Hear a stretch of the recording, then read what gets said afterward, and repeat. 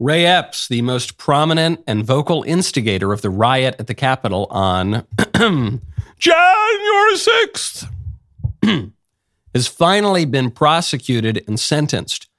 Years after countless peaceful demonstrators, such as Midwestern grannies and smiling selfie takers, were locked in the clink, some in solitary confinement for months and even years on end, the guy who most clearly egged the supposed insurrectionists on went uncharged. This strange fact led some people to conclude that Epps was actually a plant working for the federal government. In fact, many Trump supporters suspected that Epps was a Fed the moment he started making his incendiary demands before January 6th. Tomorrow, we need to go into the Capitol. Into the Capitol. What? No! Peacefully. Fed. Tomorrow, I don't even like to say it because I'll be arrested. Well, let's not say it. We need to go. I'll say it. All right. We need to go in. Shut the f*** up, Boomer. To the Capitol. Base Fed posting? All right. We need to go into the Capitol. I didn't see that coming. Okay. Monument Hill. Stop speaking. We are going to the Capitol, where our problems are. It's that direction. Please spread the word. All right. Okay, but one more thing. Yeah, so can we go up there? No? When we go in, are we going to get arrested if we go up there? Yeah. You don't need to get Did shot. you arrest us all? Pretty weird, huh? But years later, he was finally charged. And now he's been sentenced. So that probably should shut up the right-wing conspiracy theorists, right? Ray Epps has been convicted and sentenced to a year of probation and some community service. Unlike all the far more peaceful insurrectionists, Ray Epps will face no jail time, no solitary confinement. He won't even be called a traitor by the media. In fact, he will be praised. This is how the Associated Press is reporting on Epps's sentencing. Quote, a man targeted by right-wing conspiracy theories about the U.S. Capitol riot was sentenced on Tuesday to a year of probation for joining the January 6, 2021 attack by a mob of fellow Donald Trump supporters. Joining is what he was doing. He basically led the damn thing, and now he's a victim. Earlier this year, after the security camera footage was released, contradicting the earlier narrative of a violent insurrection, here is how the AP reported on that. Quote, handed some 41,000 hours of January 6th security footage, Fox News' Tucker Carlson has launched an impassioned new effort to explain away the deadly Capitol attack. Now, however, it is the AP that is explaining away and even excusing the actions of one of the main guys who led the supposed attack. I was previously on the fence about Ray Epps being a Fed. I kind of thought he was, but I was a little bit on the fence. The purpose of the prosecution, it seems, was to prove to people that he was not a Fed.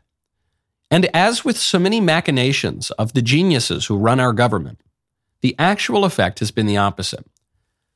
If I didn't think that Ray Epps was a Fed before, I am now 100% convinced that he is. I'm Michael Knowles. This is The Michael Knowles Show.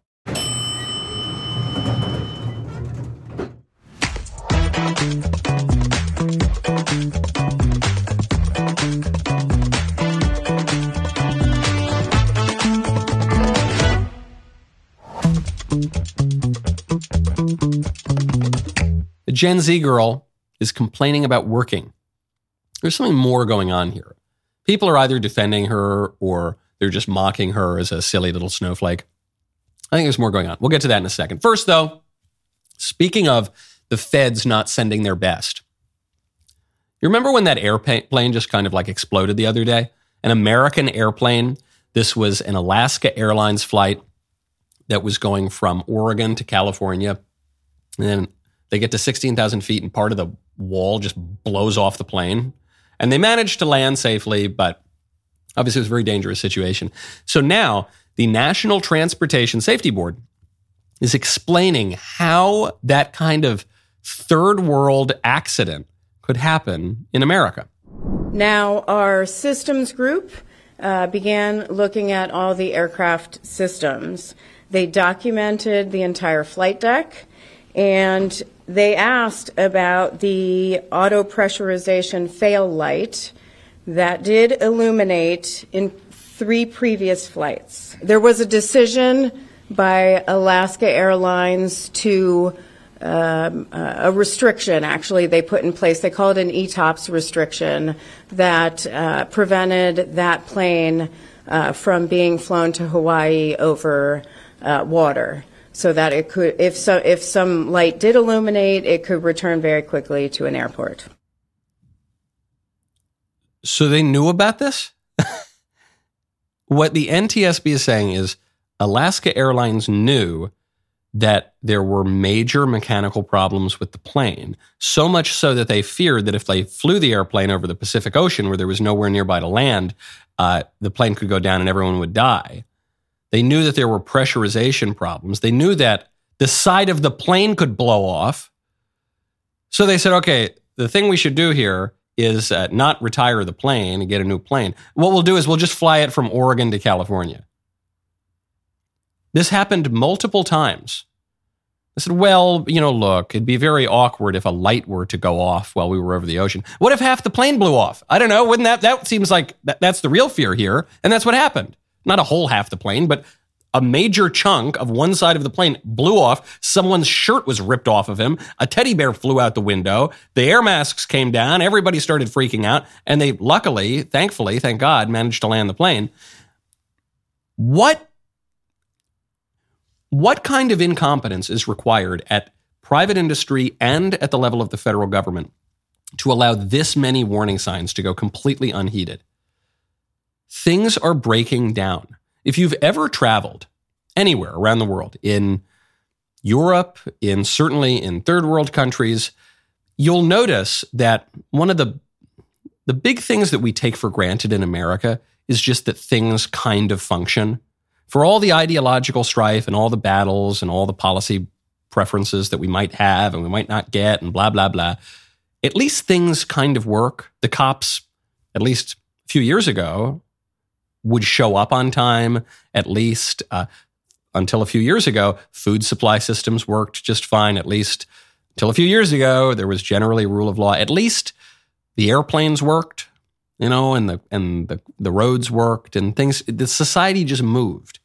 And we are in for a very rude awakening because for decades now, we have eschewed basic competency training in favor of highly ideological so-called education systems, just indoctrination and a bunch of liberal gobbledygook.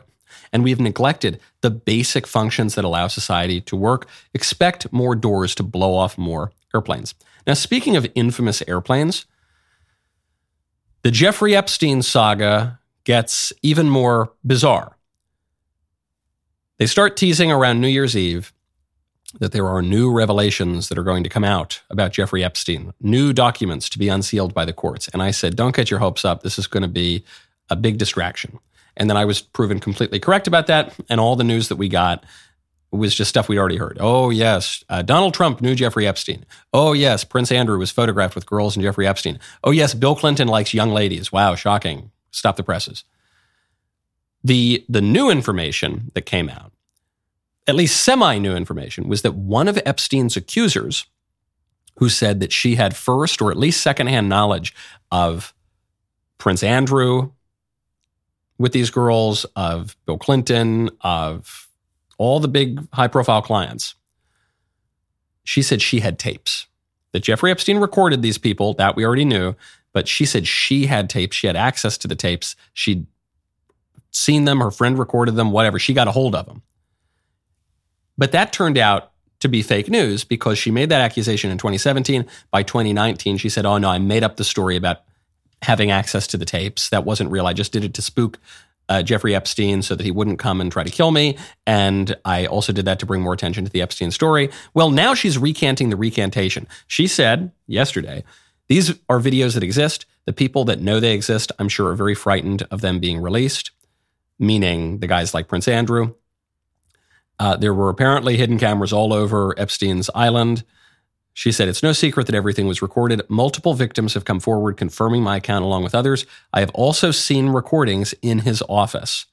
She said, in the time that I was with Epstein, Ghislaine Maxwell, among others, regularly enforced that if I ever did come forward, myself and my family would be harmed. She said she's willing to testify in court that she has seen CCTV footage, allegedly recorded by Epstein, showing these high-profile men doing naughty things with her unnamed friend.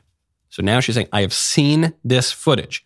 It exists. I have seen it. I can testify about it. She goes on, when my friend had sexual intercourse with Clinton, Prince Andrew, and Richard Branson, sex tapes were in fact filmed on each separate occasion by Jeffrey.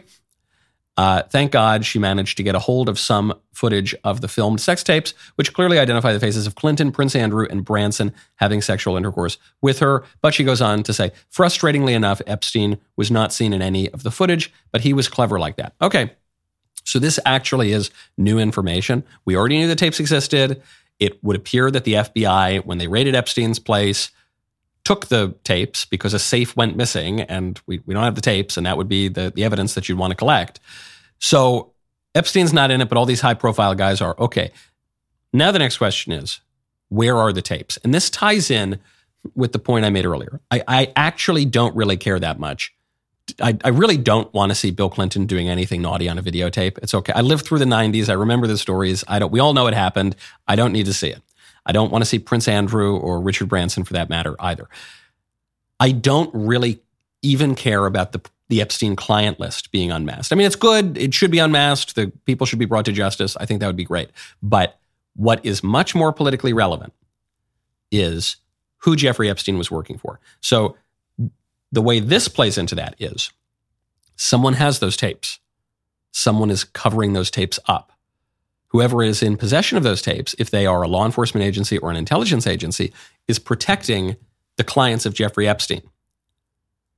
We know that Ghislaine Maxwell is the daughter of Robert Maxwell, who is a spy for maybe 3 intelligence agencies: Israeli intelligence, British intelligence, maybe even Russian intelligence. We know that from British intelligence, actually.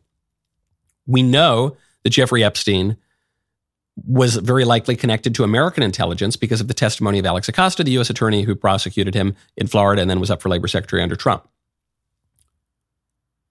The next question is, where are the tapes? Who is holding those tapes?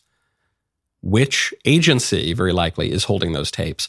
Why is the agency holding those tapes? What was that agency's relationship with Jeffrey Epstein before he was arrested the first time, before he was arrested the second time, before he totally killed himself, and afterward? Even if they had no relationship with Epstein beforehand, it seems unlikely, but let's say they didn't, and they just found these tapes, why are they hiding them now? What is that all about? Now, speaking of homes, when you want access to financing to streamline the way that you're making credit payments, you got to check out American Financing. Right now, go to AmericanFinancing.net. It's 2024. It's time to get our finances in order. There is some great news for homeowners. Interest rates have dropped down to the 5s, a lot lower than where they were last year. What was it last year? In the 7s, 8%. If you have been buried in high-interest credit card debt, now is the time to break free with American Financing. American Financing can help you access the cash in your home to pay off your high-interest debt. Last year, their salary-based mortgage consultants helped customers save an average of $854 a month. That is a great way to start the new year. If you start today, you might be able to delay 2 mortgage payments. Call American Financing today at 866-569-4711. That's 866-569-4711, or go to AmericanFinancing.net. NMLS 182334, NMLSConsumerAccess.org. APR for rates in the 5s start at 6.406% for well-qualified borrowers. Call 866-569-4711 for details about credit card costs and terms. Speaking of matters of the heart, I'm not sure that what was going on Epstein Island was exactly a matter of the heart, but I guess it's somewhat related. There's a study out, breaking study. Love really does change how the brain works. An amazing study just came out of Australia. It says that romantic love has a connection to the release of oxytocin, often called the love hormone. And this helps to explain why we seem to go all kooky when we fall in love. It is thought that romantic love first emerged some 5 million years ago after we split from our ancestors, these researchers conclude. Love can be an elevating, an amazing, but also a traumatic experience. Wow, really, that's a really interesting finding of the study. They find out that when people fall in love, our brains react differently, and our romantic flame becomes the center of our lives. And this study sheds light on the mysterious mechanisms that underlie that experience. According to Dr. Phil Cavanaugh from the University of Canberra, he says that romantic love is associated with changes in behavior as well as changes of perception and emotion. It says, we know the role that oxytocin plays in romantic love because we get waves of it circulating throughout our nervous system and bloodstream when we interact with loved ones. The way that loved ones take on special importance is due to oxytocin combining with dopamine. That's another chemical that our brain releases during romantic love. Meaning that, quote, love activates pathways in the brain associated with positive feelings. You can read more about this groundbreaking study in behavioral sciences, except it would be a total waste of your time because it doesn't tell us anything new about love. And I mention it not just to make fun of this study or these researchers or anything, but to make fun of the modern scientific endeavor broadly. Modern science is supposed to shed new light on all the mysteries of the universe. It's going to unlock all the keys to all those mysteries. And yet, we didn't learn anything new there. Yeah, anyone who has ever had a crush on the girl in math class in 7th grade knows that love makes you feel different and behave different and talk different. Yeah, we all know that. So many of these scientific studies do not tell us anything new. They don't explain anything. They just code common sense in scientific jargon. Well, you see, our new groundbreaking scientific study shows that you get a rush of dopamine and oxytocin when you see that pretty girl that you love. Oh, you mean I go a little gaga? Okay. Can you tell me anything more about it? No, not at all. We don't know anything about why that happens or how that came to be or the purpose that it might serve. But listen, we're very scientific, so stop talking about elation and infatuation and love affairs and start talking about oxytocin and dopamine. That's going to explain. It does. It actually does the opposite. Oxytocin and dopamine mean nothing to me. I don't know what that means. I know what love is. I don't know what those things are. You see this even in the gender debate. What is a woman? The question that fascinated the entire world for a year, or maybe still it's fascinating the world. And not only the liberals, but even the conservatives were giving all the stupidest answers. Well, a woman is someone with 2 X chromosomes. I don't know what X chromosomes are. That means nothing to me. When I think, hey, close your eyes, think of a woman. Did you think of 2 X chromosomes? No, you didn't.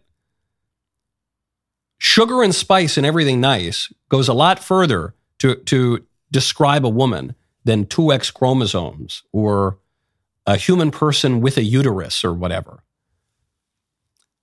The problem here is not that the left attacks us for being anti-scientific or uneducated or rubes or idiots or not curious or whatever. I think conservatives are much more curious. I think we're much more intellectually engaged generally than the leftists and the materialists and the libs are. The problem here is that the whole modern scientific endeavor that comes out after the Enlightenment, after the scientific revolution, which doesn't expand our horizons of perception. It narrows them. It tries to pretend that everything in life is just material. It's just chemicals and stuff. But that isn't true. We know that that isn't true. We know that there are things beyond the physical, beyond matter. We know that there is form. We know that there is metaphysical reality. We know that there is a moral order. We know that there's mathematics. I can't touch mathematics. I can't pull mathematics out of the air. We know mathematics exists. We know morality exists, even if Reddit tier atheists want to deny that. We know it exists. We know that there's a natural moral order that we can all know, everybody on earth using his reason. I think we know that our reason is pretty reliable, some people deny that too. They say, oh, it's just a delusion, or what we consider to be our reason, what we consider to be our perception of objective reality is just socially constructed. But we don't behave that way. We all behave as though it's objectively true, and we argue and we debate and we have all sorts of policy battles based on the assumption that these things are true. Even the most silly materialist lib will, in moments of weakness, appeal to human rights and to what's good and what's true.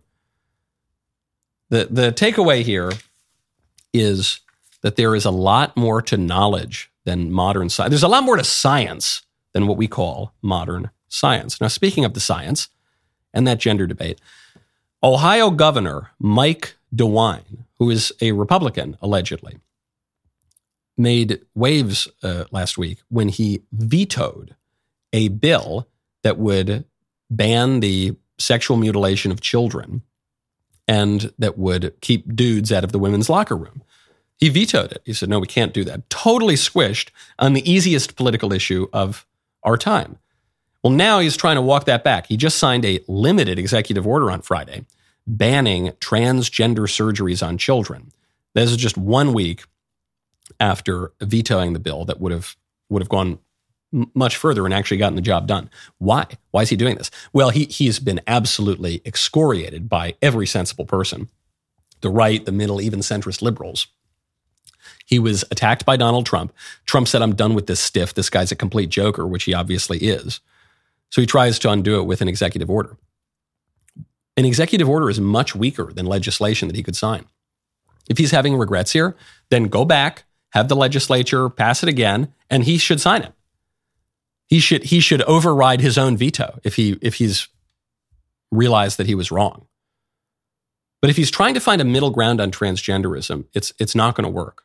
Transgenderism is all or nothing. When you try to find a middle ground, you give up your entire argument. Because what the libs say is, we're not charitable, we're not nice, we're cruel, and we're mean. And that's why we won't let young trans people live their truth, because we're just mean-spirited and nasty. And the conservative response to that is, no, we're the charitable ones. We're the ones who are being kind to these people, because it is simply a fact that a man can't become a woman. And so if we pretend to any degree that a man can become a woman, we're going to hurt this person. We're going to lead him further into delusion. We're going to deprive other people of their legitimate rights within society, like the right of girls to have their own bathrooms and their own sports teams and whatever. But we're also going to be engaging in a very cruel act toward the trans-identifying people, because a man can't really become a woman. It's all or nothing, as I pointed out at CPAC almost exactly 1 year ago. Can't wait for my speech this year. On certain issues, you've got to be clear. Clarity is always charity. And on certain political issues, there's no middle ground. Mike DeWine wants a middle ground. He's going to upset everybody. And he's in fact, digging that hole he started digging even deeper. Now, speaking of male sexual issues, this is the most perfect transition I think I've ever had in the entire history of the Michael Knowles Show. You got to check out Hims. Right now, go to hims.com/Knowles. Hims is changing men's healthcare by providing access to affordable and discreet sexual health treatments, all from the comfort of your home. Hims provides access to clinically proven generic alternatives that are up to 95% cheaper, with options as low as $2 per dose. The process is simple, 100% online, meaning you don't have to endure any uncomfortable doctor's visits. Simply go to hims.com/Knowles, KNWLES, answer a series of questions on their site. One of their medical providers will determine the right treatment option for you. If prescribed, your medication ships directly to you for free in discreet packaging, because some guys are going to get a little embarrassed about that. You don't need to worry about that anymore. Hims does not require insurance. You will pay one low price for your treatments, online visits, ongoing shipments, and provider messaging. Hims has hundreds of thousands of trusted subscribers. So if ED is getting you down, it's time to change that. Start your free online visit today at hims.com/Knowles. That is HIMS.com/Knowles, KNWLES, for your personalized ED treatment options. That is hims.com/Knowles. Prescriptions require an online consultation with a healthcare provider who will determine if appropriate restrictions apply. See a website for details and important safety information. Subscription required. Price varies based on product and subscription plan. Speaking of weird trans stuff, got to give a hat tip here to our friends over at Libs of TikTok. There is some kind of queer identifying person who demands that if you have genital preferences, you are transphobic. Yes, genital preferences are always transphobic. You're welcome. No, but seriously, deciding that you don't want to be intimate with someone because of the genitals they have is transphobic. Particularly, like, if you think about, in this case, this means that this person is not open to dating trans women, which invalidates their womanhood. Not only that, it makes assumptions about the way that trans people are going to want to use those genitals. The idea that trans people use the body parts that they have in the same way that cis people with those same body parts do is transphobic. Say it with me. Genital preferences are always transphobic. Obviously, the point that this individual is making, I can't quite tell. I think she is a woman with short hair. I don't know, though, especially when the camera's really up close. It's sometimes hard to tell. I guess that's the point of this gender-bending androgyny that we're all living in. Surface level, yes, she's making a stupid argument. If you're a man and you like women, that makes you normal. That doesn't make you a phobe of any kind. But there's something more interesting to this video, and it gets a little deeper at the gender issue, which is have. The verb have. If you have this, if you have that. The key to understanding this error is the view of the body as something that you have rather than something that you are. And the most extreme version of this from some of the trans activists is they'll refer to penis owners or uterus owners, or they'll say, as though you own part of your body, which gets at another problem, this liberal premise of self-ownership, which even libertarians like. But let's not even get into that debate right now, not even get into that issue. The body, your body, is not something that you have, it's something that you are. You are not merely your body, but you're also not merely your soul. You are your body and your soul together in a hylomorphic union. This person probably has not given this very much thought, certainly not much rigorous thought. And the way that we speak can be very, very slippery. This is why I wrote this book, Speechless, Controlling Words, Controlling Minds. Thank you. Is because language not only allows us to communicate the ideas that are already formed in our heads, language forms our very picture of reality. Language forms our very consciousness. Language sets the boundaries of what we are even able to conceive of.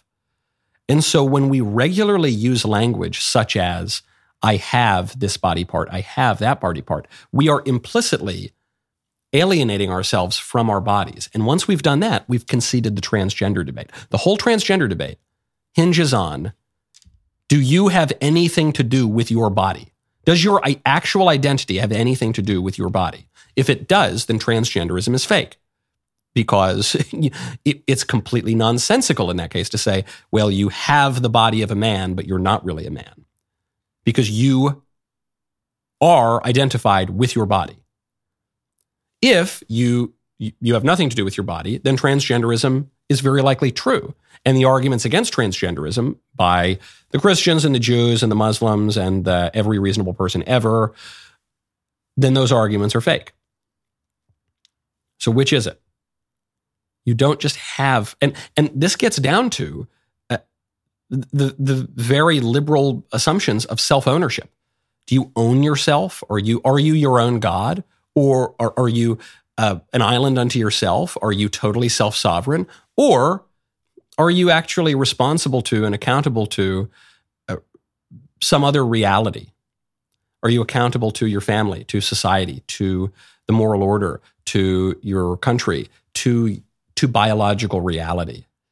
Is your ability to choose your own adventure circumscribed by those limits? The answer is yes, it is all circumscribed. But the politics of liberation is going to blow up all of those limits. And the language that we use, the language that liberalism has foisted upon us, is going to trick, I don't know if that person's so normal, but even normal people into accepting those premises without even thinking about it. Speaking of young people, a young Zoomer girl has just broken down in tears in her car on TikTok because she doesn't like working. I cannot stand how the news has been dogging Gen Z and calling them lazy for not wanting to work a 9 to 5 for the rest of their lives. Let me put it in perspective for everybody who's a little confused here, okay? I work 5 days out of the week, 40 hours a week, okay? I do not make enough to live on my own. I would not make enough to pay rent, water, electric, and eat. All by myself. I would not be capable of doing that. 20 years ago when you were getting started, you could live on your own.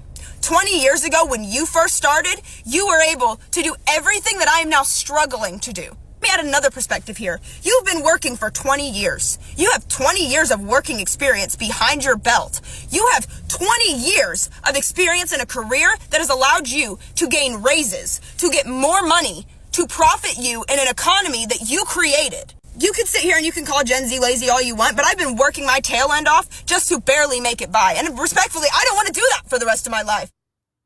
So the usual talking points, conservative cable news reaction to this is, listen to this crazy snowflake. She needs to learn how to work hard. 9 to 5, that's only 8 hours of the day. That's not even all that much work. You know, I worked 16 hours a day. I walked uphill both ways in the snow and the sleet.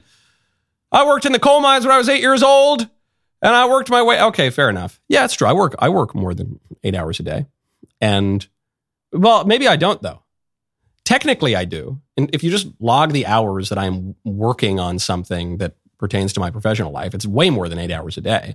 But in another sense, I really don't work at all because I love everything I do and I'd probably do it for free. And so that's great. Now, it wasn't always like that. When I was in my early 20s, I was working plenty of jobs that I didn't really want to do and I wasn't being paid that well for it. And I was, so sure. And over time, if you keep working at a career and maybe you catch some lucky breaks here or there, then, you know, your professional life gets a little bit happier. But it doesn't for everybody. Some people work a job that they hate for their whole lives and they just do it because that's their responsibility. And all of that is fair enough. And we've heard all of that commentary before.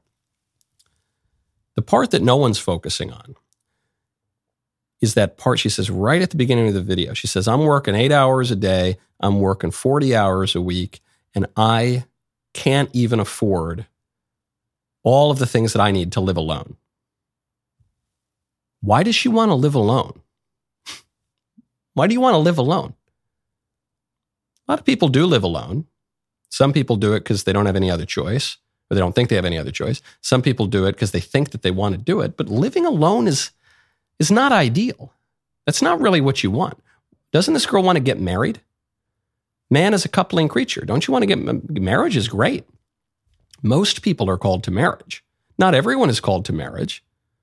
Some people are called to religious life, let's say. But when you don't live alone when you're in religious life, you're not going to get married, but you're going to go live maybe with a religious order. You're going to go live in a rectory with a full community around you. Some people are not called to marriage. Some people are also not called to religious life. Some people live a single life for whatever reason, but often they'll have a roommate, or maybe they'll live with some family member, or at the very least, they will live within a community to be around people. Man is not meant to live alone.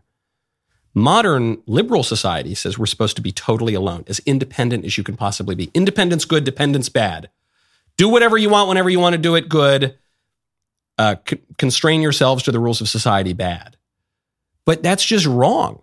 You are not supposed to be completely 100% self-sufficient and go live in the woods somewhere.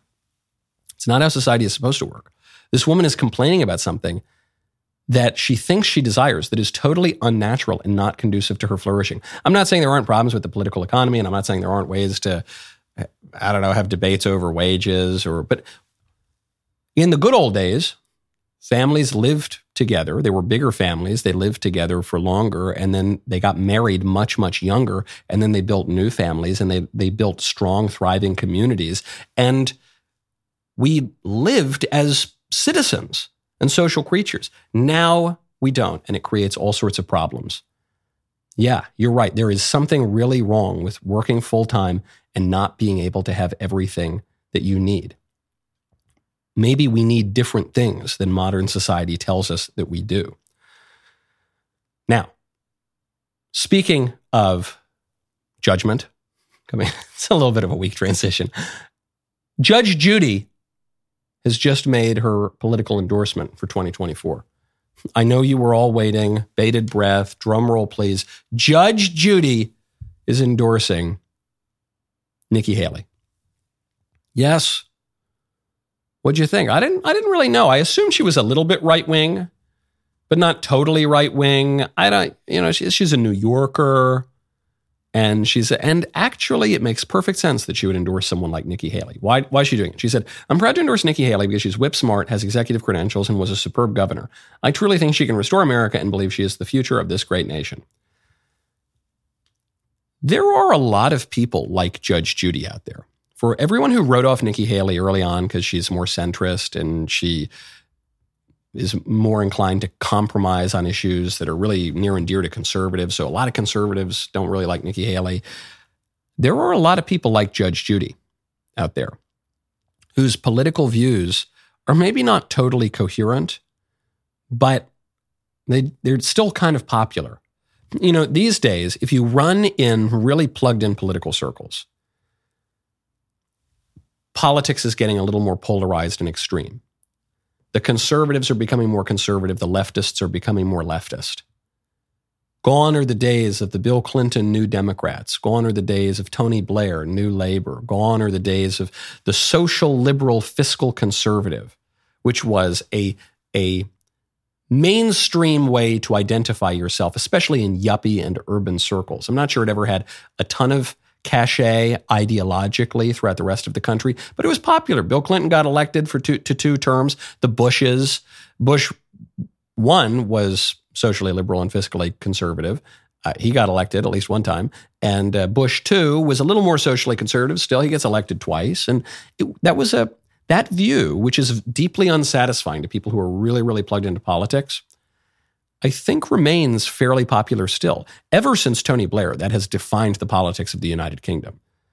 Even when the right-wingers win, it's usually on a fiscally conservative, socially liberal platform. I think a lot of people look at that today, they say, that's passé. That kind of view has led to so many of the problems that we have today. It's led to all the economic problems that the left complains about. The inequality of wealth and the depression of wages and the outsourcing of jobs, which that's an issue that the right complains about. But it's also led to all the social problems that the right complains about, the breakdown of the family, the redefinition of the basic building block of society, all the weird sex stuff. It's so, in some ways, this fiscally conservative, socially liberal thing, it's the worst of all political views. And yet, electorally, it still seems to have some power. And the 2024 election is going to be a bellwether.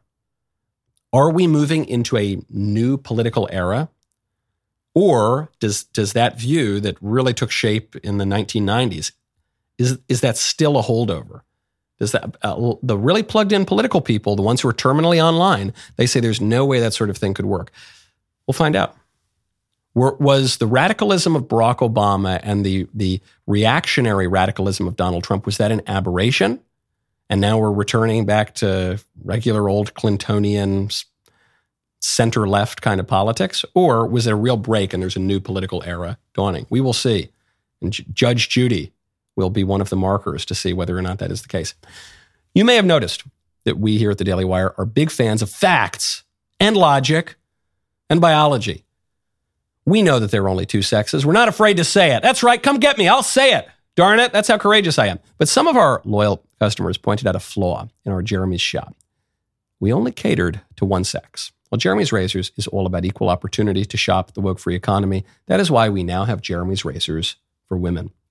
Because the sugar and the spice and the everything nice in life deserves the same quality woke-free blades as men. Plus, we have a line of personal care products for our better halves, including moisturizing shaving cream, lotion, body wash, and deodorant. Ladies, go over to jeremysrazors.com to get your razor and personal care products today. My favorite comment yesterday is from the Drummers Workshop, Norm's Music, who says, maybe there was a giant tablet buried under that synagogue and Indiana Jones was trying to take a look. It could be the case. You know, I'll tell you, I have been dragged online. A little bit in the comments section on the show, all over Twitter, and for suggesting that I am skeptical that the Jews were committing human sacrifice and trafficking babies and harvesting organs in the little tunnel by the Chabad place. I have been dragged. I've been called all sorts of, I've been called an idiot and a rube. And I don't know. It seems to me, I could be wrong. I guess I've been wrong on occasion before. It seems to me unlikely that the Chabad Lubavitcher rabbis are sacrificing babies and trafficking children and committing human sacrifice and stuff underneath that little area of the synagogue. It could be. I'm not saying it can't be, but I don't really see any evidence for it. There's the piece of evidence that keeps going around is they say that in the video where the cops show up and they say, clean up this hole, people take a stained mattress out of the tunnel. So I go back to the tape, and they don't, though. They take it out of the wall, the space between the wall paneling and the closed off part of the tunnel. It's not in the tunnel. The tunnel isn't open there. So I don't know.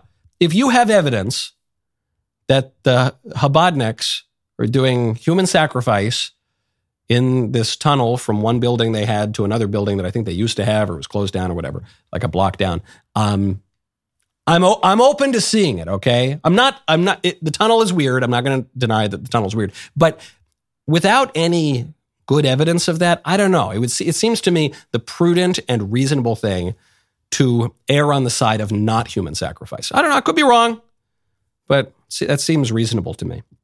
Now, speaking of complex political shifts, as actually pertains to the Hebraic people and their enemies over in the Middle East, some pro-Palestine protesters a couple of days ago were vandalizing U.S. military cemetery and blocking highways.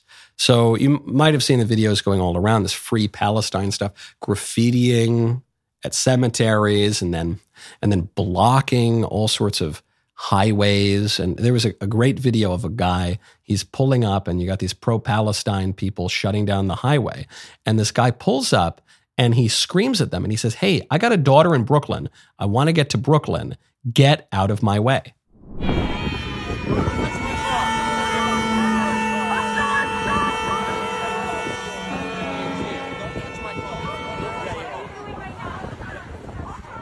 You're disrupting traffic, idiots. You can't do that. That's against the law.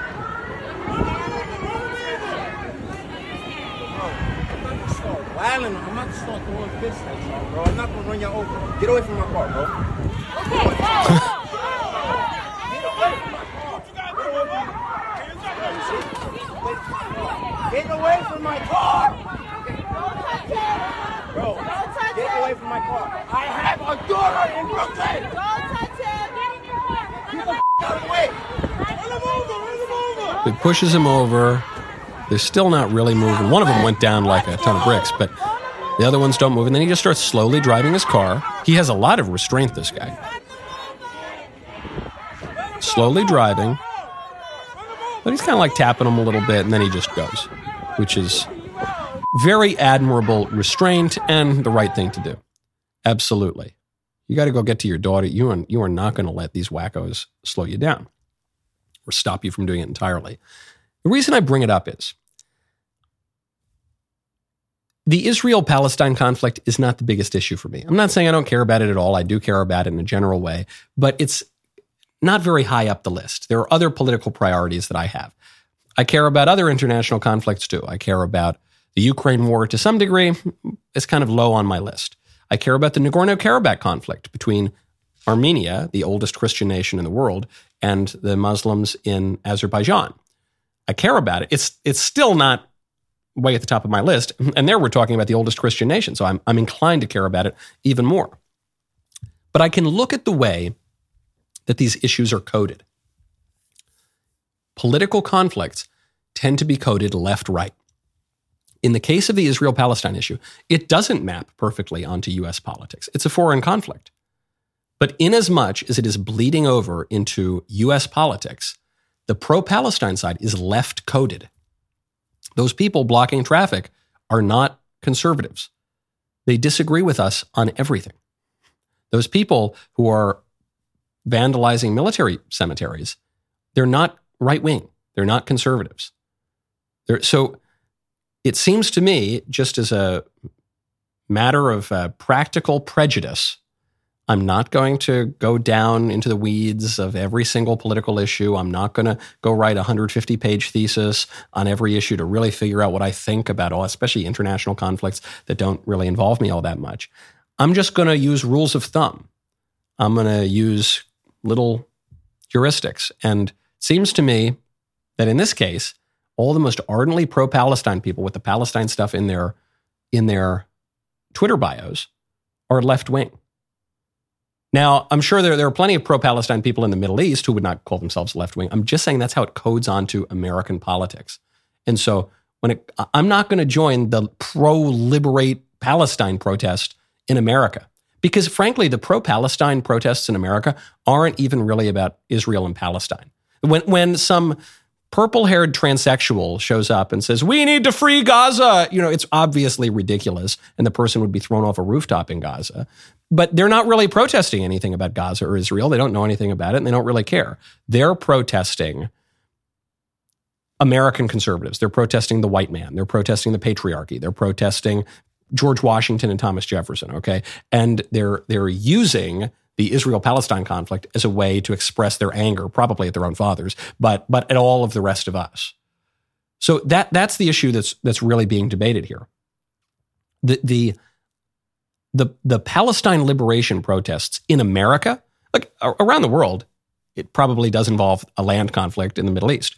But in America, it's not so much about the Palestine as it is about the liberation. And the ideology of liberation is very, very bad. And it's very, very leftist. And it has to be opposed because they're going to be toppling. They are the same people who are toppling statues of George Washington, who want to abolish the prisons, who want to let the criminals roam the country, who want to get rid of our borders, who want to upend everything. That's the way I think about it. I've said from the beginning, the American interest in the Israel-Palestine war is to contain the war so that it doesn't expand throughout the region or, God forbid, become a major world war that drags us in, because I have no interest in the U.S. getting particularly militarily involved in that. But when it comes to blocking, roads in Brooklyn, that's not what we're dealing with. We're dealing with the same people that show up to the Antifa rallies, the same people that tried to blow me up at Pittsburgh, the same people that shut down the country, that rioted over George Floyd. Well, George Floyd wasn't even over George Floyd. It was all just over the same enemy that they perceive themselves to have, which is us, which is normal people.